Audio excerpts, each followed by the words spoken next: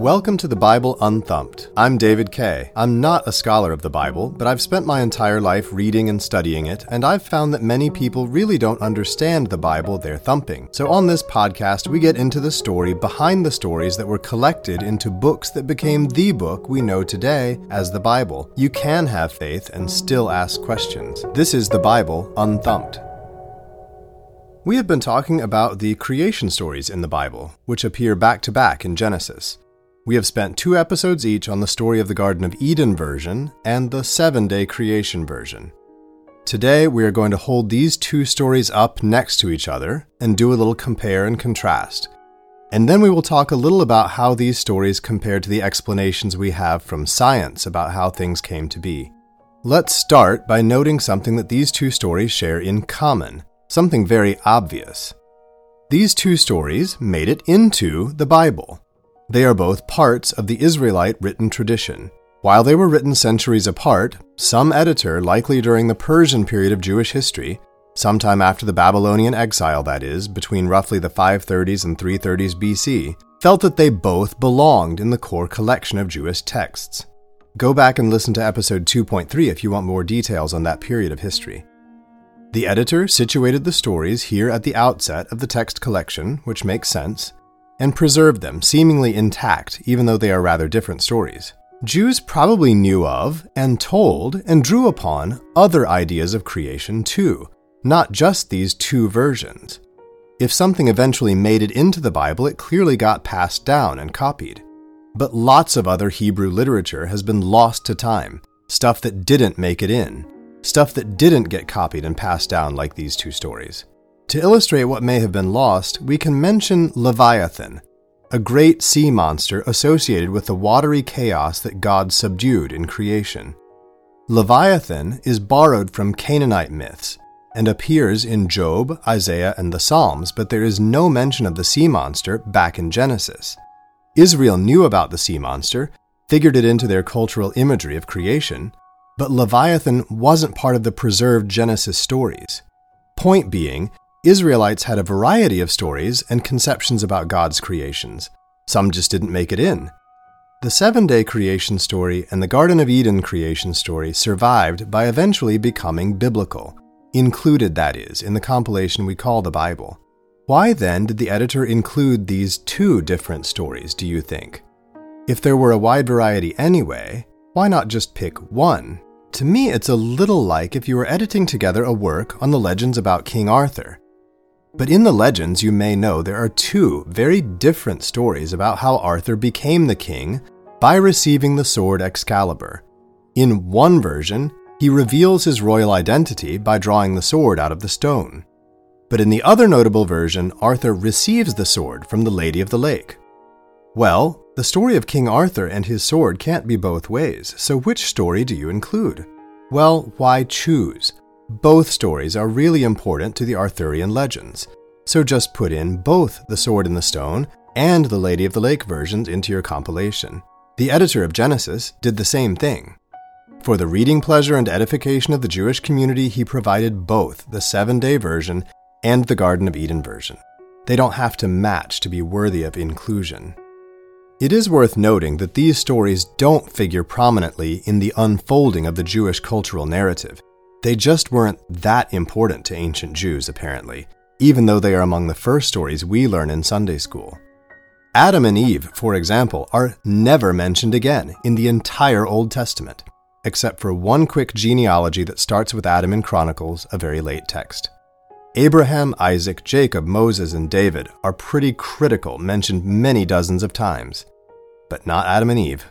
It's only when the religious story starts to include non-Jews, when Paul becomes the apostle to the Gentiles, that is, that stories representing pre-Judaism become infused with new meanings. If we want the Gentiles to have something to do with the Jewish story, we need to appeal to something pre-Jewish, something going back to the beginning of things. And among the Jewish texts, helpfully, there were a couple of such stories to draw on. Paul and later Christians pulled Adam back into the narrative by conceiving of the fall, a very important doctrine in many Christian traditions.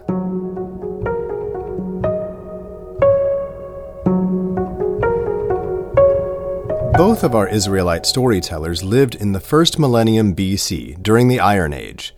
They lived thousands of years, that is, after the creative events they purport to describe. The storytellers weren't there to observe the shaping of the cosmos and the origins of life, of course. They offer fantastic stories about creation, but these are not first-hand accounts.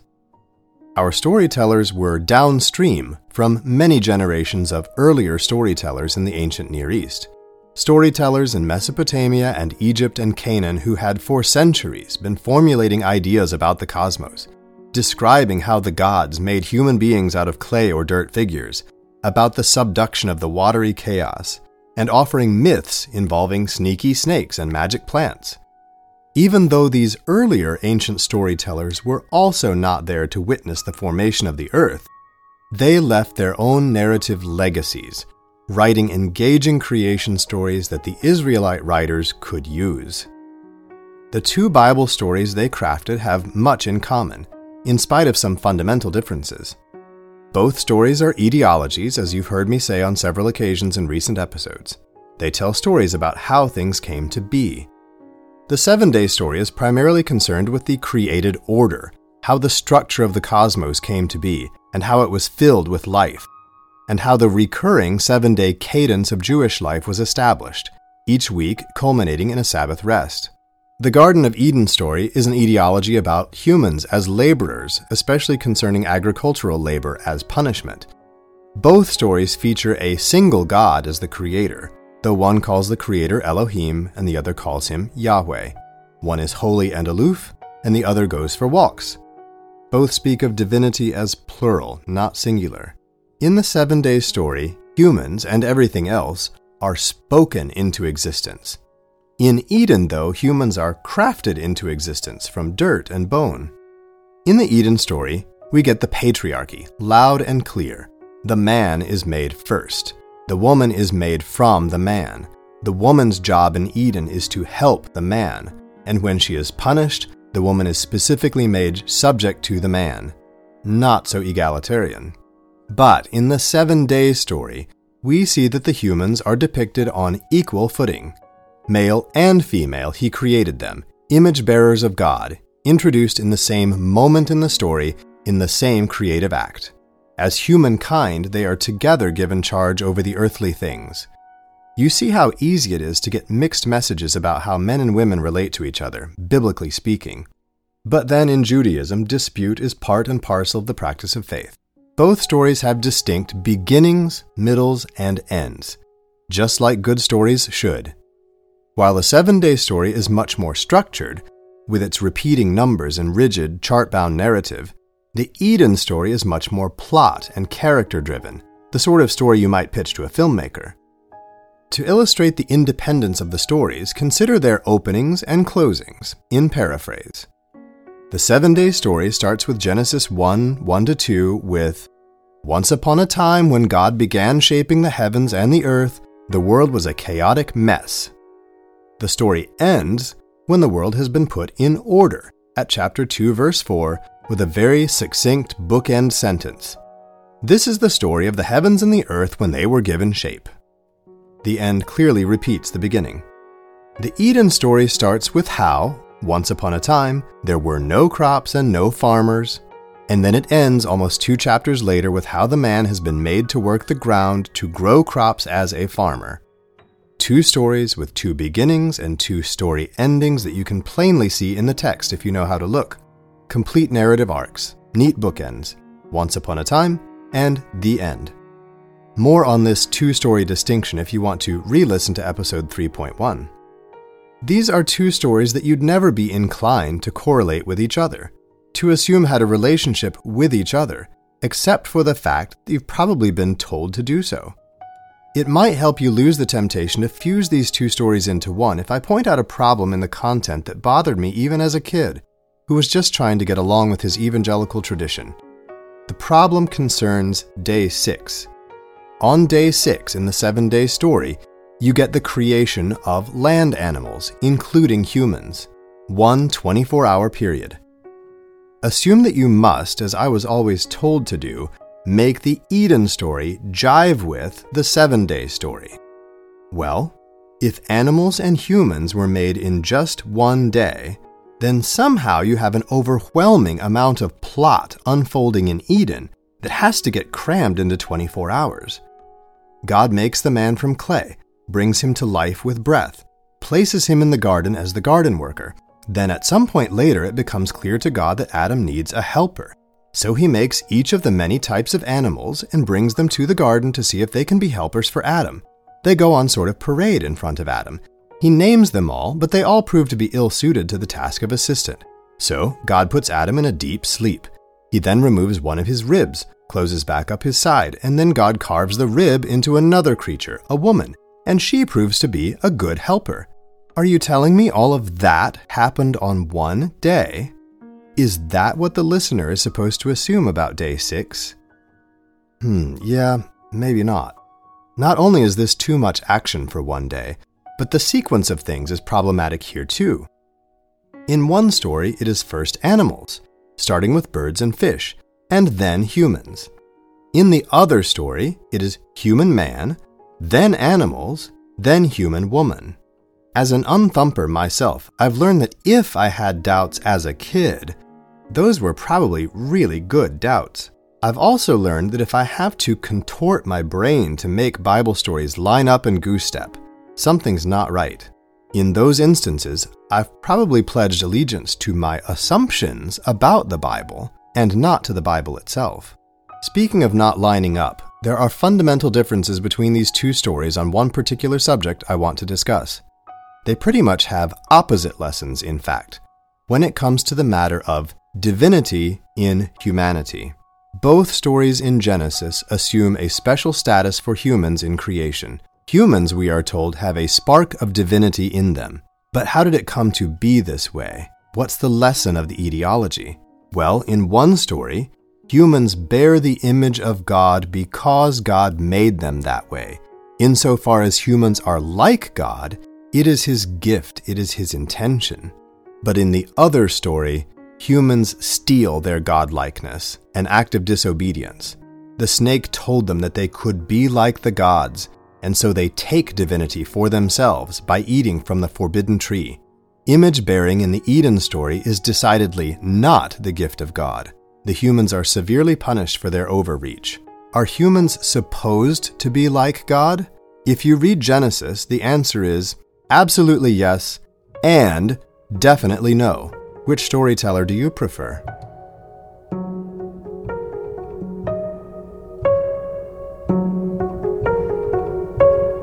In Persian texts, you learn that the Lord of Light made the metallic sky, then water, then plants, and humans, and fire, all of which were attacked by the great evil spirit, making the water bitter and the land full of rugged mountains, the plants full of thorns, and the humans full of sickness. The Aztecs taught that Earth was ruled by a series of 5 sun gods. The first 4 destroyed in succession, and humans destroyed too, by drought, by a downpour of blood, and by an attack of jaguars, before the current creation under the current sun. For the Egyptians, creation began when a pyramid emerged out of the waters, and in ancient China it was believed that after 18,000 years of cosmic chaos, a demigod split yin from yang with his axe, creating the heavens and the earth. I've never spoken to anyone who put stock in these creation stories I just mentioned, who thought they recounted real historical events, who thought they offered scientifically valid explanations for our world.